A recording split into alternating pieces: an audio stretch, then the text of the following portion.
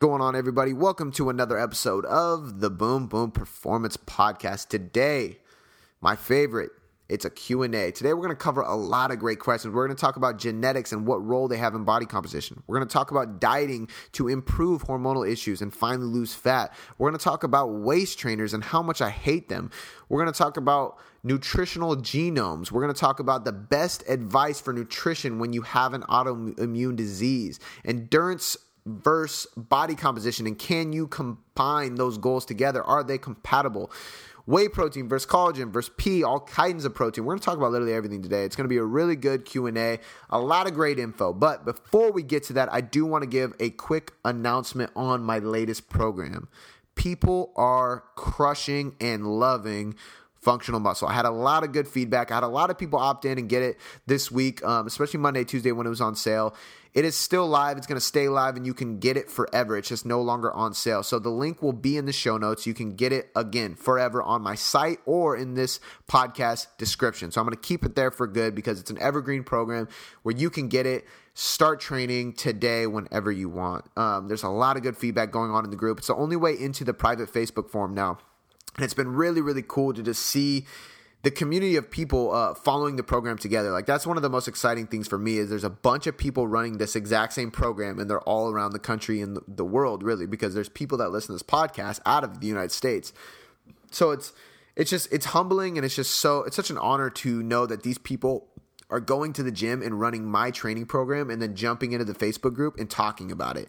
Like, that literally makes me feel so good. It makes me so proud. It makes me so happy. I'm super grateful. And then I get messages. Like, if you're running this training program, please take videos, post it on Instagram, post it on your story, post it on Facebook, tag me in whatever platform you're on. I want to see you running the program. I want to see the exercise you're doing. I want to hear feedback. That's the most fun part about it, is like just spreading this information and spreading this training and spreading the results. So once again, if you're running the program, please post about it, share it, tag me in it, talk about it in the group. And if you're not on the program, you can get on it today. There's a link in the description. Now, without any further ado, wait, I do have one more thing to cover. There is a further ado. I wanted to bring up the Fat Grips competition. So as I spoke about on one of the previous podcasts, we're doing a Fat Grips competition. So if you leave me a 5-star rating and review, we're going to look at the best 5-star rating review. I'm going to pick one, and Fat Grips is going to donate a pair of Fat Grips to you. They're going to ship it right to your house. If you don't know what Fat Grips are these rubber handles that you can put on damn near anything in the gym. TRX handles, kettlebells, dumbbells, barbells, whatever. And it instantly creates, one, it's going to improve your grip strength, but two, it instantly creates tension. And a lot of people struggle creating tension. And one thing I always say is, like, let's build the muscle, not the joint. And we want to build the muscle, save the joint. We want to create tension in our muscles so we can move our body through full range of motion without putting tension or pressure on our joints. And there's a lot of people that suffer from joint pain. And this is one reason why I love Fat Grips. One, it does help your grip strength, which is going to be good. Two, it's going to help you create total body tension. So no matter what you're doing, what exercise you're doing, lower body, upper body, it's going to help your form because you're creating tension throughout the ranges of motion. And last but definitely not least, this is probably my number one reason, it's a crazy pump. You put those on and do some curls or close grip bench or tricep extension, anything, dude, you're going to get a massive pump in your arms. That's probably my favorite reason to wear it. There's another one. Farmer's walks. Add those fuckers to farmer's walks. Game changer. So anyway, if you want a pair of Fat Grips, leave me a 5-star rating review. We're going to ship them out to you directly to your house for the best 5-star rating and review. Let's make a competition out of this, guys. I said this on the last podcast, but it was at the end of the show, and I realized that it takes iTunes like a full week to actually upload the reviews because I don't know if they review your review before they post or whatever. I have no idea. But if you guys leave me a great 5-star rating and review, I'm going to read them. I'm going to pick a winner. I'm going to shout them out on the podcast. And then we're going to send some Fat Grips directly to your mailbox. Crazy. But go do that. Pause the podcast. Go do that. Now, without any further ado, for the second time, let's get on to the Q&A.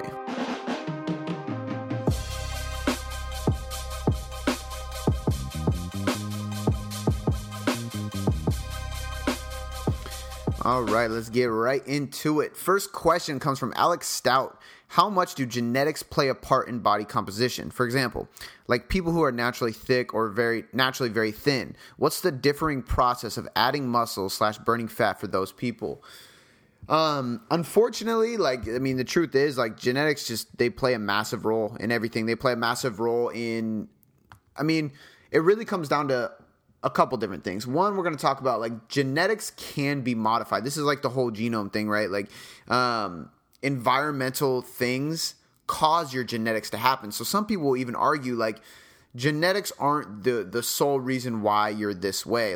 If your parents are overweight and have diabetes, yes, there is a higher likelihood of you having those because of your genes. But if your environmental factors are all supporting them continuing to be obese and have diabetes, then you are more likely to as well because your environment is the same as theirs. So that's a big thing to consider. What is your environment doing? Because your environment can actually shift your genes. That has been studied and that has been proven. So that's one thing. The next thing is yes, people are going to have genetic differences from limb length to muscle belly length to metabolic capacity to testosterone levels, because even that, you can take a testosterone test, and for me high could be 700, but for you 500 could be high. So that's a genetic thing that could be causing differences. There's a lot that goes into it. So I would just say that the biggest thing we got to remember is that certain people are just genetically gifted with more muscle dominance, bigger muscles, more active muscles. They have more type 1 or type 2 muscle fibers. All these things are really hard to change. So there's a lot of people who were born to be a bodybuilder. There's a lot of people who are born to be an athlete. And there's a lot of guys, I was just having a conversation with someone, a new client who wants to get pretty damn lean. And we were talking about genetics on the phone for our consultation call. And it was me and Theo were a great example of that.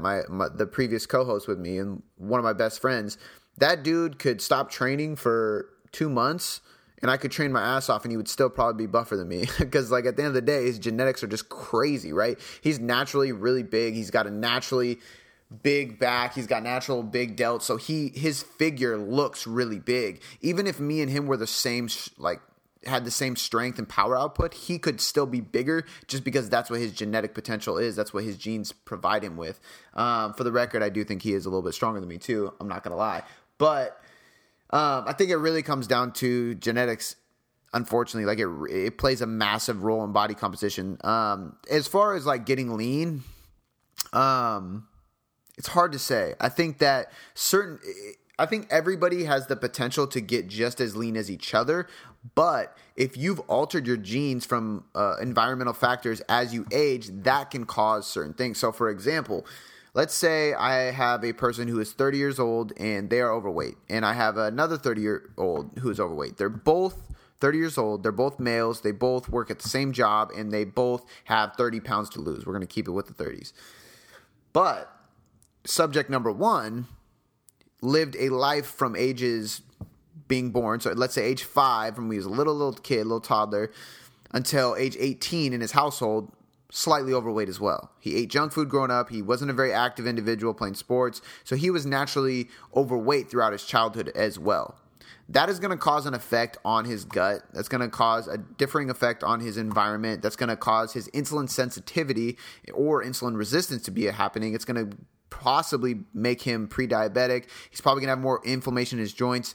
Subject B grew up very lean, grew up an athlete, grew up in a household that ate really clean, but he went to college, graduated, and then gained weight when he came into the workforce. So he's been overweight for a lot less time, but his genetics as a child were better, not because of his parents, but because of the environmental factors of him growing up.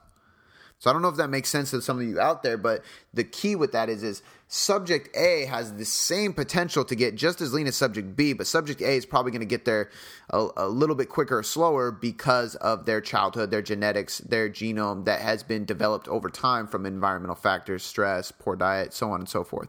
So I think that the differing process is just few things here. Environment, speed of what it's going to happen due to lifestyle. Then also we got to look at ancestry, right? There's a lot of studies coming out that show if my ancestry is mainly in Ireland, Scotland, that area, I'm going to have a different diet than somebody's ancestry that is in Asia or in Africa because of the food that my ancestors grew up eating. It changed their gut microbiome, they had different antibodies. They had different enzymes in their body that broke down different types of foods better because their body had to adapt. I mean, the body is a very adaptive thing, and it's the same thing with this whole carnivore diet. This guy hasn't ate fruit or vegetables in 14 months. He just eats beef and like a little bit of eggs, I think. It's fucking crazy. But he feels great. So we have to look at a couple things. First, if he's sleeping well, his libido's better, his metabolism's better, he's lean, he feels good, he's performing well, he's still having bowel movements, nobody can talk shit to him because he feels good. And those are markers that tell him that he's healthy. Like, I don't care about LDL cholesterol. If you're having all that success across the board, you're healthy and that diet's working for you. But I can guarantee when he first did that, he probably didn't feel 100% great. Right? It's the same thing with keto. You go into keto, yeah, you can make keto work, but at first it's going to feel like shit. So it takes time to adapt. So getting back to the genetic thing, I think certain people are going to take longer to adapt, and they will adapt better according to what nutrition plan they're going with. So we can look at food groups based on our ancestry. We can look at macronutrient ratios based on our genetics, our athletic performance, our history of training, our ancestry, all these different things. So somebody, like those two people, for example, they might have two completely different ancestries. One guy's eating a high carb diet, the other guy's eating a high carb diet and not having any success, right? So one guy is having success, one guy's not. And the reason being is because of all these things I'm factoring in. So they might both be able to actually speed up fat loss and see fat loss happen the same length of time very productively on a completely different diet. But if they did the same diet, they might not have that same result because of environmental factors, because of ancestry, because of how they treated their bodies growing up, so on and so forth. So there's a lot that goes into it. I think at the end of the day, with fat loss, I think genetics play less of a role. With muscle building, they play a massive role. There's people who are just, like, we can't deny it. There's people who are just going to naturally build muscle better. They're jacked. They're born to be athletes, and that's what it is. They are going to look leaner, easier because they have more muscle mass, not because they can burn fat better in most cases. To add to that, I think there is some, but it's a smaller percentage of people who will burn fat maybe a little bit quicker because their hormones just process at a higher level. But again, I think that has a lot to do with history, right? So again, me and Theo, for an example, he can get leaner quicker, faster, easier than I can on probably more calories. But I know he was really skinny and lean growing up. I know that I wasn't. I was always a heavier kid. And I know there was a period in my life where I ate a lot of shitty food and I actually got kind of overweight. And then after high school, it got worse. And then I finally made a big shift. But that period of time, me just eating poorly, probably not having the best gut health, not being as active as Theo was, not eating as natural as Theo was, those things played a bigger role in my potential to get very lean like he is versus my genetics.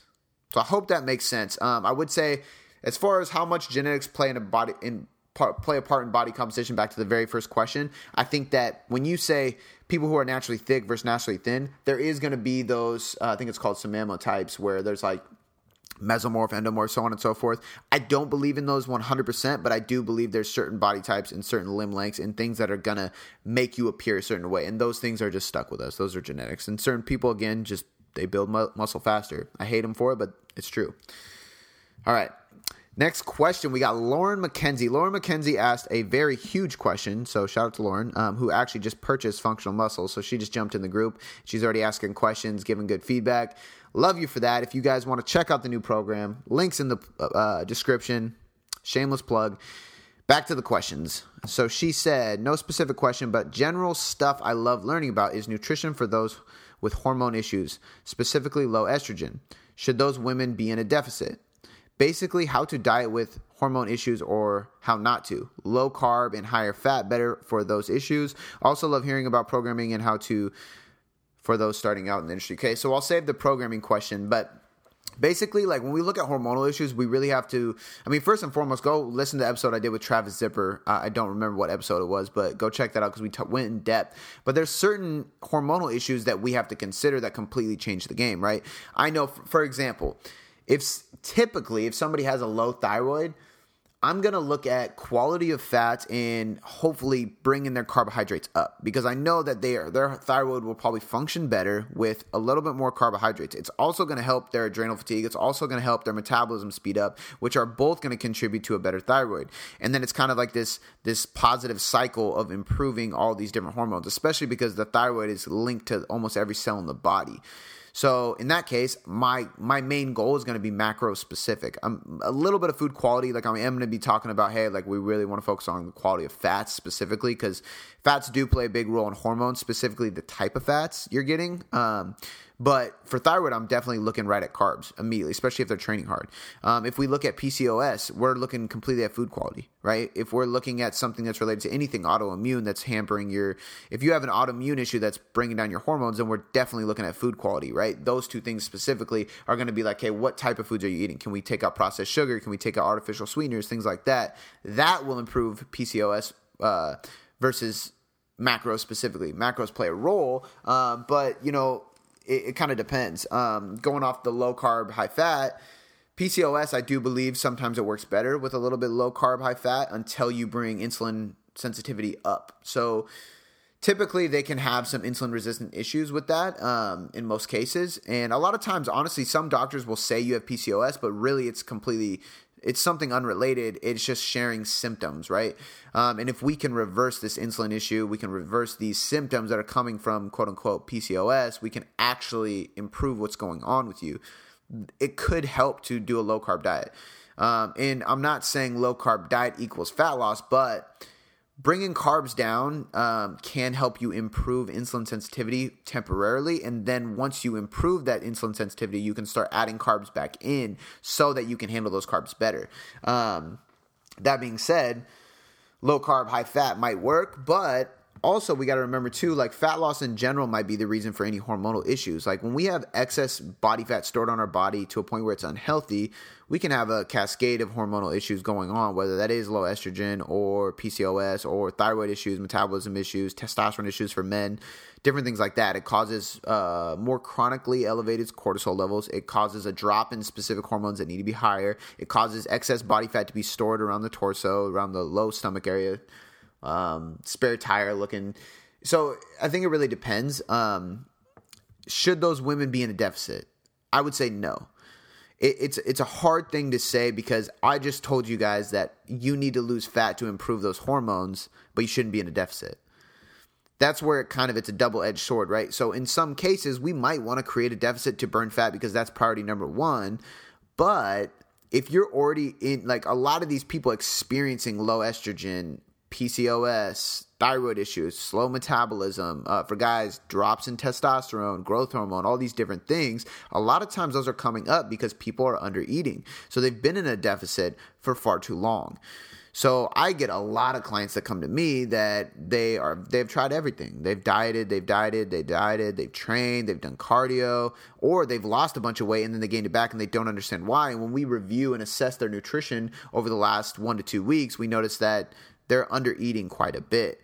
So what I like to see women who are in a deficit do, who are in a chronic deficit that are experiencing issues with hormones, is to stop the fat loss goal. I have multiple handfuls of clients in this situation right now, and it can be scary. And honestly, like it's tough as a coach because I get it, and it's hard to experience gaining a little fat, gaining a little weight, adding calories to your diet to know that the end of the day, down the road, you're gonna see improvements. You're gonna see less fat. You're gonna have a higher metabolism. You're gonna feel better, sleep better, train better. The way I like to look at it for anybody listening who's business minded is it's a back end income. So this podcast right now, I'm just going to be 100% transparent with you guys. This podcast right now, you're listening to it for free. I am taking time out of my day to record, edit, post, publish, post on social media to get people to go over and listen to it. That's all for free. So people will be like, man, you're doing a lot of content. You're doing a lot of podcasts. You're doing a lot of shit for free. Like, why? It's back end income. But I can't leave out that I love this shit. I love giving info. One of my biggest passions is creating content. So I get enjoyment out of this. But I do know that it still supports my business because somebody will listen to this podcast for 3-4 months and then someday they will probably hire me because they're going to be in a position where they need expert advice on their nutrition. They might need a specific training program to run. So I understand that this will pay off, whether it does today or tomorrow or in 6 months. I know it'll pay off. That's back end money. It's the same thing with reverse dieting. These women or men who are in a deficit for too long and they want to lose fat so bad, but they're in a hormonally shitty place. So we need to think about back end fat loss, right? We want to think about in 6 months, I'm going to lose fat. So right now I'm going to improve my hormones. And I say it all the time and I steal it from Jason Phillips. The physical follows the physiological. And the reason that's so important is because if you change your hormones, your body composition will change. Your performance will change. Your sleep will change. Everything you see in the mirror, everything you see on the bar when you're training, that will change. But you have to change your hormones first.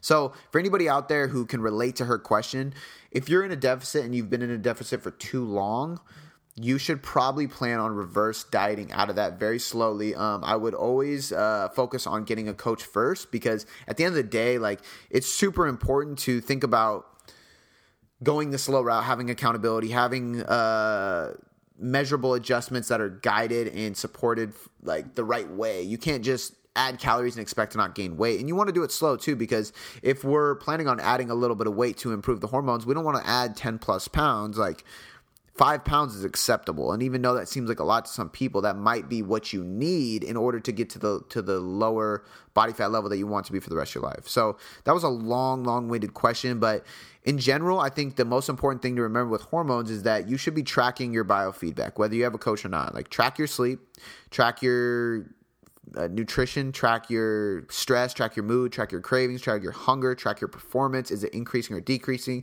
Track your recovery. Are you fatigued or do you feel great? So on and so forth, because those are all signals to let you know that your hormones are in a good place or not.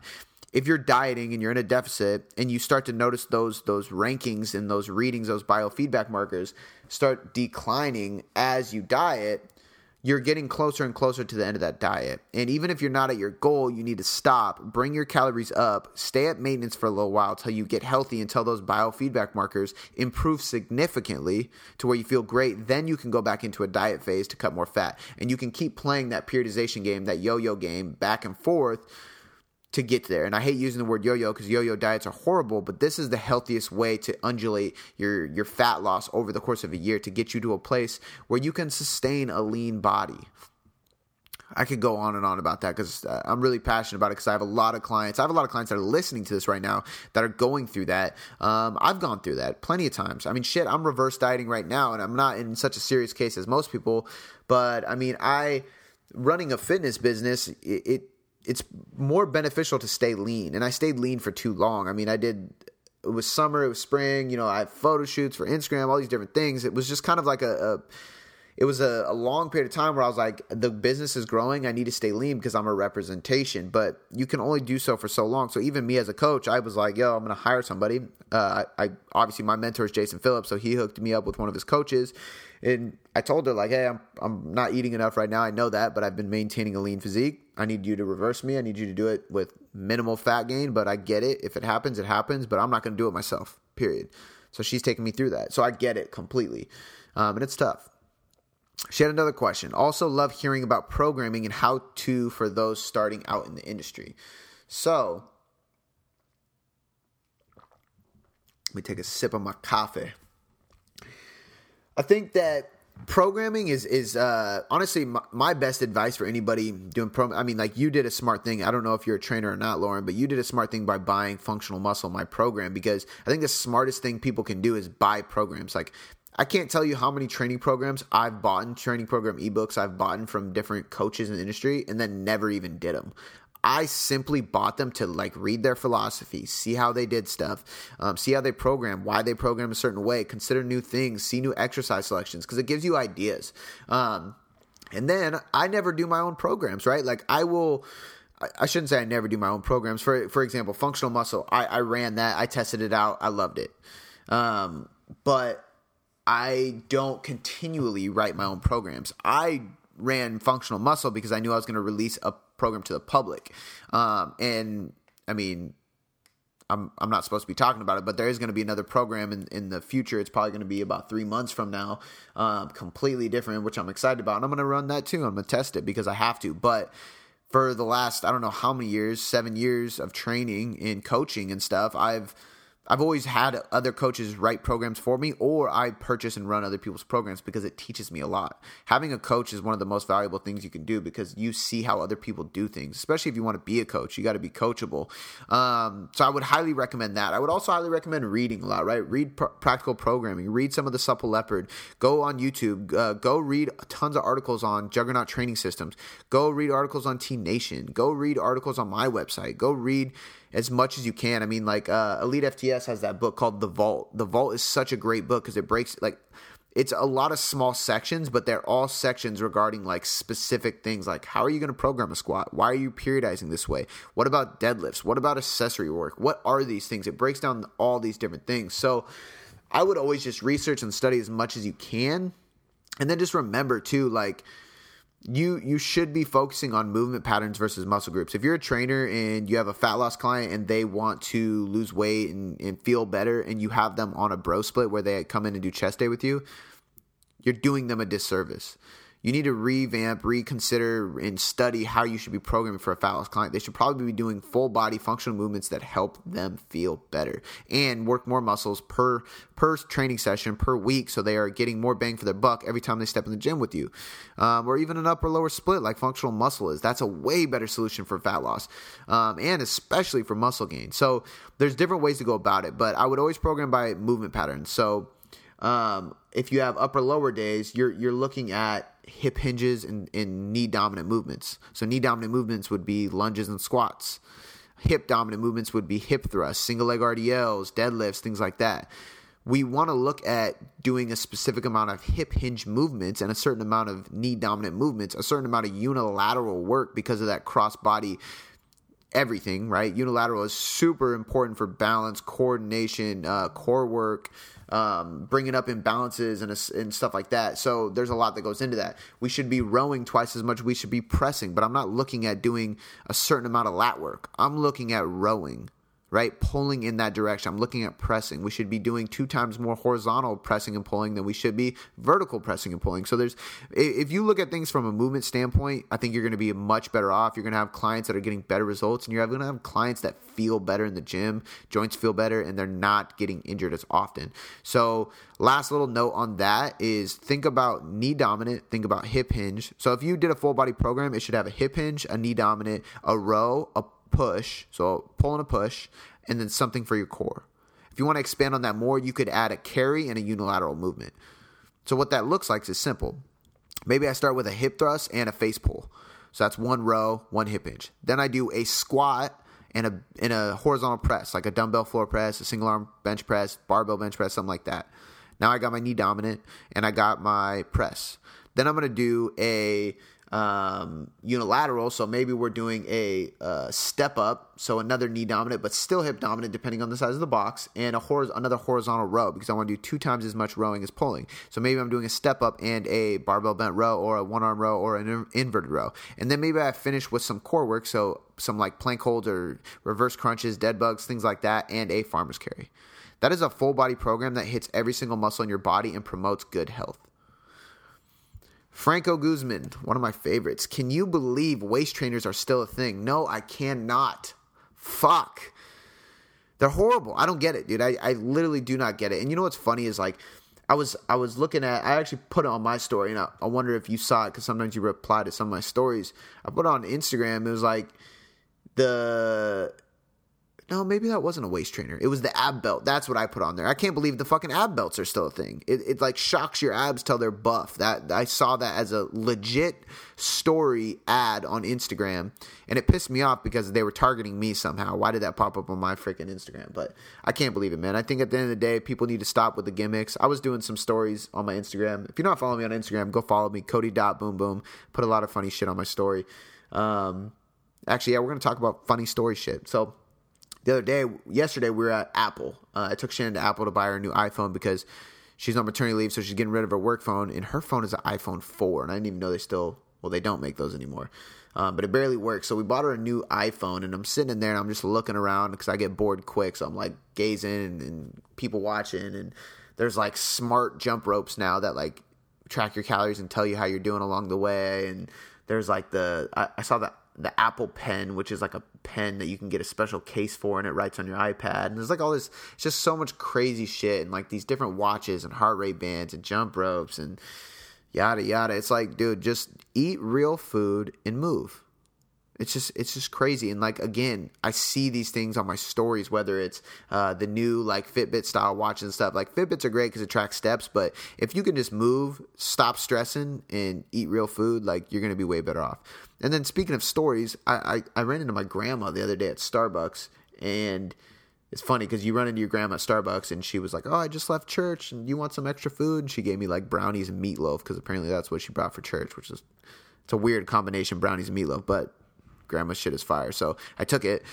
But, I was like, where the fuck is I going with that? See, I even lose my own concentration on this damn podcast. But so I tried to put it on my story and I typed in grandma, like when you ran into grandma at Starbucks, she gives you meatloaf and brownies. And as I typed in grandma, the first hashtag was grandma's butthole. And I'm just like, what is wrong with people these days? Who's hashtagging that? I feel bad even saying it again. I can't even say it again. Like who does that? If you're somebody that listens to this podcast and you've ever hashtag grandma's butthole, shame on you, man. Horrible. So no, Franco, I can't believe waist trainers are still a thing. Hey guys, sorry for the brief interruption, but I do want to take a moment to mention my sponsor, Health IQ. You can go apply for a free quote today to see what exclusive rate you could get for being a healthy individual at healthiq.com/boomboom, or you can talk to an agent directly if you want more information, and you can use the promo code BOOMBOOM to get that exclusive rate. Health IQ is the fastest growing life insurance agency in the entire country. And the reason for that is simple. They are extremely smart, and they're doing something extremely beneficial for anybody who is physically active and health conscious. And I know that 99% of the people listening to this, probably even 100%, fall into both of those categories. 56% of the customers who do use Health IQ save between 4 and 33% on life insurance, which basically means we're almost guaranteed to have more money in our pocket because we are investing our hard-earned time and money being physically fit or just generally healthy. And that's exactly what they recognize, and that's why they reward us with that. They also recognize that people who work out have a 56% lower risk of heart disease, 20% lower risk of cancer, and a 58% lower risk of diabetes compared to anybody who is not physically active. So again, we are training hard, we're investing our hard-earned money, we're investing our time, and we are trying actively to be physically fit, and we deserve to be rewarded for that. Well, unlike other life insurance agencies, Health IQ makes sure that you are being rewarded for that by finding you the best policy rate. In fact, Health IQ goes the extra mile, and they actually look up studies. They go deep into the science, and they take real data that proves that we are going to live longer and we are going to live a better life because we are physically fit. And they use this science and data to prove that and get us an exclusive rate. So again, I'm super pumped to have Health IQ on the show sponsoring us because they're doing something life-changing. They're saving us a ton of money, and they're just being generally a good business. Good people filled in that business too. And like just talking to them on the phone, it was nice to hear how they go about business. So I'm super pumped to be partnering with them and getting you guys an exclusive rate for being a listener and going out of your way to be healthier. You can go to healthiq.com/boomboom and get a free quote today, which I highly suggest. And if you want a chance to save and get an exclusive rate, talk to an agent on the phone and mention the promo code BOOMBOOM. All right, guys, let's get back to the show. Ashley Fossum, what's your opinion on nutrition genome? So for those of you who don't know, I believe, I'm not super familiar with this exact one. I think it's actually like a branded thing. Nutrition genome is like a thing where you send, I want to say like, actually I might look it up right now. I think you send, I turned my Wi-Fi off because I'm recording. I want to say you send fecal matter, like, so you actually send your poop, and they do genetic testing on it. And if I'm wrong, but they do that as well. So you can send in your bowel movement, and they will test it and see what kind of gut microbiome and what your genome is like, and what foods agree with you, what foods you're sensitive to, what foods you have allergies to, I believe it'll even tell you some of the stuff I was talking about earlier as far as genetics and ancestral. Like, basically it gives you a formula of like what kind of diet's going to fit you best. Like, are you a high carb, low fat? Are you a high fat, low carb? Do you do better with sweet potatoes, or do you do better with rice? Can you eat eggs and gluten and all these different things? So it's kind of like a food sensitivity test, but I do believe it goes a little bit deeper. I think it's cool. I think that science is bringing nutrition to a new level. And I actually posted on Facebook the other day about this. This is why I love nutrition, man. Like, we're helping people reverse autoimmune issues that control their life. Like, that is insane. So, like, people are reversing things that are, like, debilitating them through nutrition, and it's fueling performance. It's changing body composition, and science is just coming out more and more, and, like, the craziest shit. Like, I'm still, like, just flabbergasted, which is, I haven't said the word flabbergasted in a long time, but that's, like, abnormally amazed at this dude, the carnivore diet guy. He's ate meat for 14 months. Like, that's nuts. But it's just crazy where science has taken us. It's crazy where nutrition has taken us. And that's kind of how I feel about the nutrition genome. I think it's awesome. I think that it's really cool that we can take it that far. I do think it's a little hyped up. I think that people don't need to worry about it so much. See, I'm a big fan of simplicity. I have a person who is, and I believe she listens to the podcast, so shout out to you because you've been inspiring the hell out of me lately.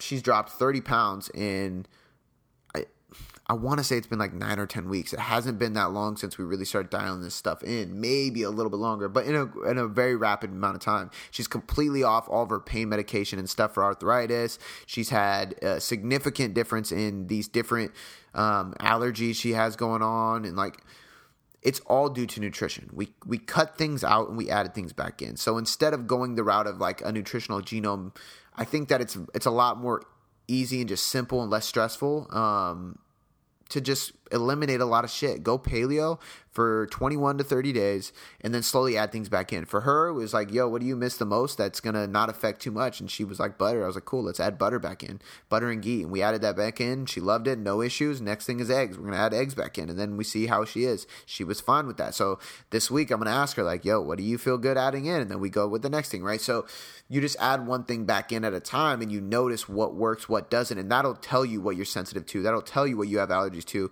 Plain and simple. It's still like, and you know what? Like, one thing to remember too is that sometimes just that removal process will actually improve the way your body functions, digests, and absorbs these things. Like, your body builds enzymes and antibodies to certain foods that it doesn't like, and it will create these autoimmune issues or reactions. But when you eliminate those, you can actually help reduce or remove those antibodies that are being affected or that are coming up and trying to defend, and you can actually tolerate that food now. So, for example, I've always had eczema, and I never knew why. And I cut out eggs because I wanted to eliminate certain things and see what it was. I cut out a bunch of stuff, and it turned out it was eggs. So I eliminated eggs for a long time. I mean, like 6-8 months. One day, I think Shannon was cooking like a hash or something. I really wanted a runny egg on it. So I was like, you know what? I'm just going to go ahead and eat it, and I'm going to get eczema from it. And I don't care, because a little rash is worth some fire breakfast from my fiance. And she cooked it, and I was fine. So a couple days later, I had another egg. Totally fine. The next week, I decided to add eggs every other day. The next week, I added 2 eggs every other day. And then now I'm having an egg a day. I would say like 4 days a week, just randomly. Sometimes it's 2 eggs, sometimes it's 3, sometimes it's none. And I don't have any issues because I believe that my body created these antibodies. I got allergic to it. I have eczema, so it broke out from that. I removed it, brought it back in when it was ready, and now I'm fine. So sometimes that's the case as well. Sometimes you'll never be able to add it in. But all that I'm talking about right now just stems from the fact that you might not need to go through this crazy process of shitting in an envelope and sending it in to get it tested. But if you have Crohn's disease, if you have celiac, if you have something very, very serious and you can't afford to play with these like guessing games with nutrition for the next couple months, then yeah, do it. Absolutely. I think it's great. I would just suggest doing your research because there's a couple brands out there that do it and only some of them are really, really legit. And the ones that are legit are really expensive, but they're legit and you can find out a lot about your genetics, about your bacteria in your gut, what's acceptable, what's not. You can probably dial in your nutrition a lot better. Sarah King, best nutrition advice for clients with Lyme's disease or autoimmune disease, please. So I'm just going to I think in both cases, and now I'm not a medical professional, so it's hard to speak on Lyme's disease, especially because Lyme disease is something that's transferred by a tick bite. So technically a tick bites you and you get this Lyme disease. And some people will argue because some people have chronic Lyme disease, and it's like, well, why does this one unlucky person keep getting bit by a tick with that? So I believe that some of it does stem from environmental factors, from the fact that like you might have some gut issues, you might have some very, very poor immune system issues and autoimmune issues where your defense system is just horrible and it can't defend off certain things, and that's why you have these chronic Lyme disease. Some people will even argue, and I don't know how much I agree with this because I haven't done enough research, but some people will even argue that Lyme disease isn't even a thing. They will talk about it's actually something else that they're calling Lyme disease, and I'm not 100% of what that is or what that argument placement is, but I did hear people talking about that. And I do think that I think all autoimmune issues come down to ingredient versus quantity. So quality versus quantity. I can't put you on a great macro ratio split and reverse your autoimmune issues. I can put you on a great macro split and improve your performance and drop body fat, and those two things could improve autoimmune issues slightly, but they're not going to remove it. Whereas I've had clients with autoimmune issues. Technically, I have an autoimmune issue with eczema. It's just a very, very subtle. It's not serious compared to some other ones. But I've had autoimmune issue clients, and there's tons of studies on this stuff that are completely removed, like go into complete remission from food quality. So just going paleo. This is why paleo was such a fantastic diet, right? Because it works for autoimmune stuff, but it's not a performance model. It's not a performance nutrition diet, but it is a great model for autoimmune issues. So I think it depends. I think if anybody has autoimmune issues or anything similar to autoimmune issues, so for example, Lyme disease, where it could be a possibility that you're getting chronic Lyme disease because your immune system and autoimmune issues are just in a very poor place, they're not strong, your defense systems aren't very good, then you might need to go the paleo route, the elimination route, just like I was talking about with the nutrition genome question, and just improve that autoimmune issue in the first place. A lot of people have arthritis because of their gut microbiome and autoimmune issues, and you can fix that with proper nutrition.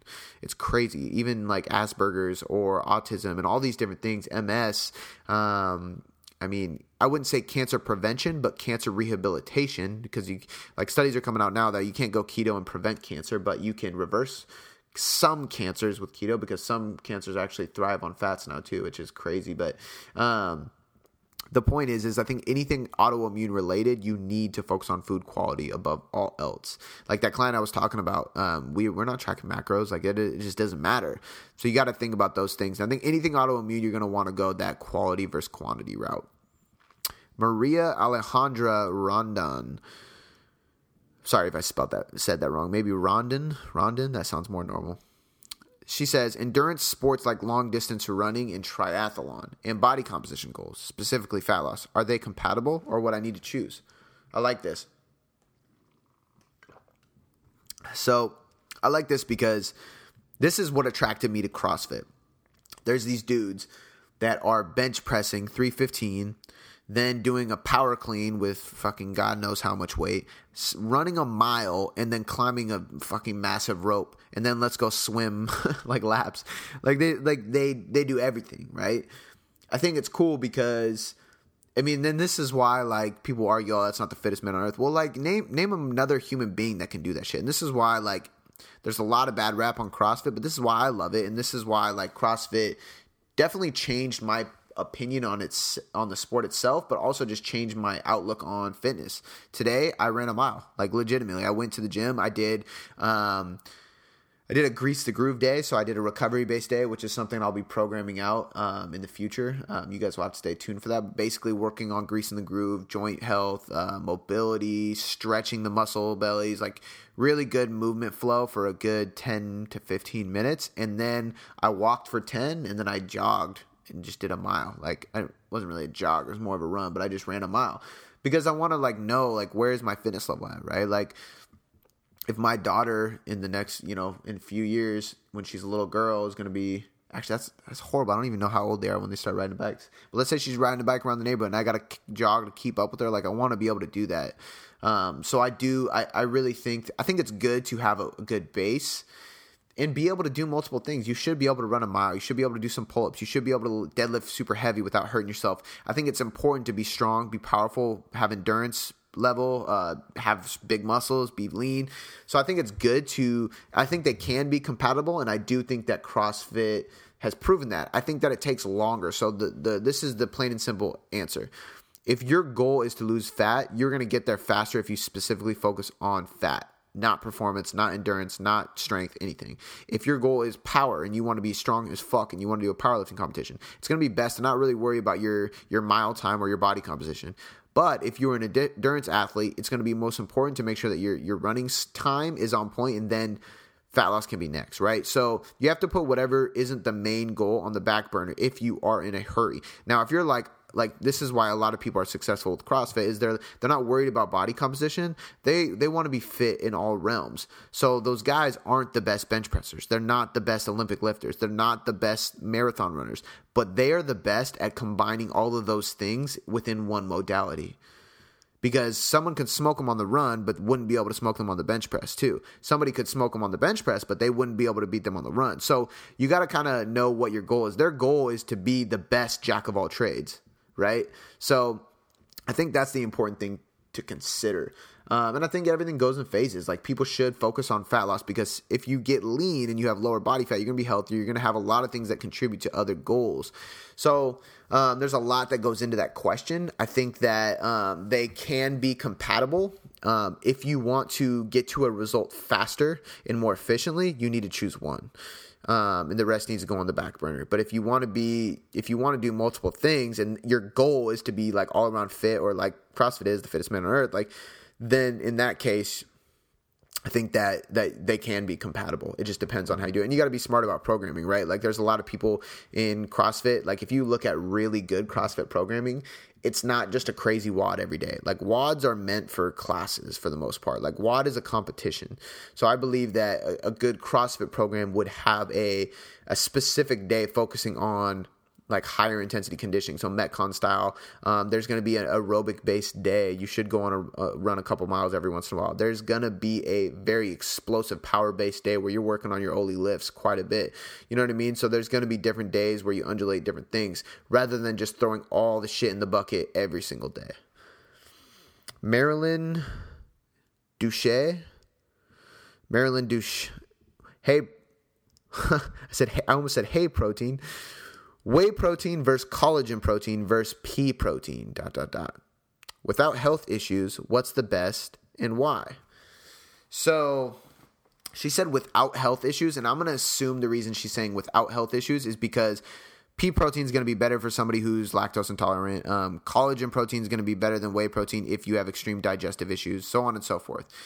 I believe so, and it depends. Like, first and foremost, food is going to be the best. Your body's going to assimilate food better. With that being said, I think the closer you can get to its raw form, the better it will be. Therefore, the best protein possible is probably going to be a grass-fed whey. If you get a really good quality grass-fed whey, you're probably going to have a little bit of collagen in it. You're probably going to be able to assimilate and absorb it better because it's grass-fed, because it's probably organic. It's probably been less processed in a factory, and so on and so forth. It's going to be the closest to raw form you can get. So I think that's going to be your best bet. It's also whey protein, so it's going to have a better branched chain amino acid profile, like pea protein, vegan protein, rice protein, any of those proteins that aren't made from whey. They're not going to have the same BCA ratio, right? They're not going to have that leucine kick. They might say they have the right amino acid profile on the label from a grams perspective, but a lot of studies will show that leucine from dairy products in general is going to be the most anabolic protein you can get. So I think a grass-fed whey would probably be best for muscle building and fat loss. I think collagen is great. And there's collagen whey. Like, Vital Proteins has a really good collagen whey protein. So you're kind of getting the best of both worlds. It's organic, it's whey, and it's got added collagen in it. So it's going to even help digestive gut issues. It's going to help joint health, arthritis, things like that. So I really love whey collagen. And then I would say like pea or hemp is probably going to be the best for anybody who has to go vegan, but it's suboptimal compared to whey protein. But again, like, I don't think there's not much of a debate, because it just really depends. Like, protein, at the end of the day, like, we got to look at this too. Like, are your macros on point? Yes. Okay, you're good. If we're looking at absorption, I would probably say grass-fed whey protein. If we're looking at health as far as joint health, digestive health, I would probably say collagen whey or just pure collagen. Like, don't worry about how much protein's in it. Don't get a collagen whey. Just get pure collagen. So I think it really depends. I'm a big fan of food. I believe supplements are there to just supplement. Like, for example, I take a greens drink because it's part of my morning ritual. I take a vitamin D because everybody's low in vitamin D, and that's just a fact. And I take fish oils because fish oils are going to help promote the omega-3 balance that I need. I also take, let me add to this. I take more than I realize. I take vitamin C in the morning while I drink, right before I drink my coffee, because my coffee has collagen in it, and vitamin C will help your body break down and absorb and utilize collagen. So a little fun fact for you guys, if you're taking collagen, take some vitamin C as well with it. And then I take vitamin C again and magnesium at night because that's going to help promote better recovery, better carb utilization in my body, better sleep levels, so on and so forth. So that's all I take. And I do have whey protein at my house, but I try to eat real food for every single meal every day. The only time I have a protein shake is if I'm making a big smoothie, if I don't have time to cook. So I'm a big fan of real food above all else. All right, guys, that is a wrap. Thank you so much for tuning in. Thank you so much for listening. I hope you guys enjoyed the show, and I hope you guys took a lot away. I do want to give a quick shout out to two different things. First and foremost, it is my program, Functional Muscle, that just dropped on Monday this week. Already people are jumping in the group and saying such amazing things, and I would love to have more people participating in this program around the world. So if you want a revolutionary training program that's going to help you build muscle, burn fat, get stronger, and feel better joint by joint, you can get a link to that in the description. The second piece of this, nothing is complete without nutrition. I'm a huge fan of nutrition. That's why the predominance of my business is nutrition coaching. And you guys know this. So if you want a combination of a badass training program that's going to build your body and a smart nutrition plan that's going to educate you on how to eat along with that training program, I have another book called The Nutrition Hierarchy, the all-inclusive guide to mastering your diet. It's going to teach you how to diet long-term, so it's no longer a diet. It's a nutrition plan. It's a way of eating. You can get that book in the description as well. So that is Functional Muscle and The Nutrition Hierarchy that can be combined together to create the ultimate physique and the most badass performance that you can possibly have. All right, guys. Thanks again, and I will catch you next time.